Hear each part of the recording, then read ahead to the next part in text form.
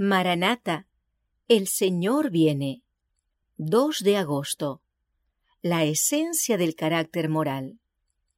No nos gloriamos desmedidamente en trabajos ajenos, sino que esperamos que conforme crezca vuestra fe, seremos muy engrandecidos entre vosotros, conforme a nuestra regla.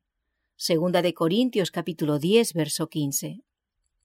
Debéis manteneros alejados del terreno encantado de Satanás y no permitir que vuestras mentes sean apartadas de la fidelidad a Dios. Mediante Cristo podéis y debéis ser felices y adquirir hábitos de dominio propio. Hasta vuestros pensamientos deben ser sometidos a la voluntad de Dios y vuestros sentimientos al dominio de la razón y la religión. No os fue dada la imaginación para que se le permitiera correr tumultuosamente y salirse con la suya, sin hacer ningún esfuerzo por refrenarla o disciplinarla. Si los pensamientos son malos, los sentimientos serán malos. Y los pensamientos y sentimientos combinados forman el carácter moral.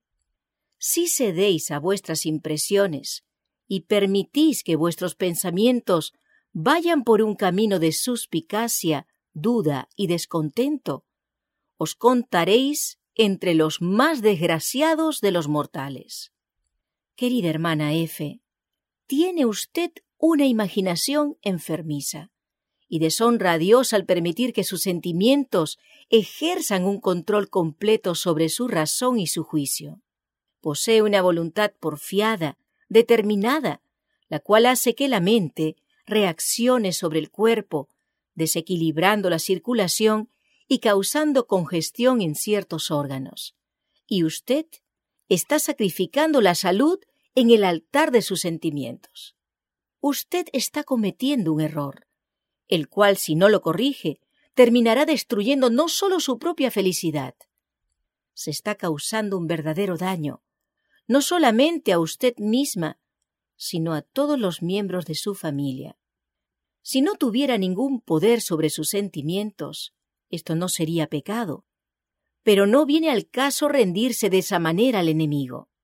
Es preciso que su voluntad sea santificada y subyugada, en lugar de ser colocada en oposición a la de Dios. El hombre ha sido colocado en un mundo de tristeza, preocupaciones y perplejidad. Está aquí para ser probado, como lo fueron Adán y Eva, con el fin de que desarrolle un carácter correcto y que de la discordia y la confusión extraiga armonía. Tenemos mucho que hacer, que es esencial para nuestra felicidad y la de otros. Y hay mucho que disfrutar. Mediante Cristo somos puestos en conexión con Dios.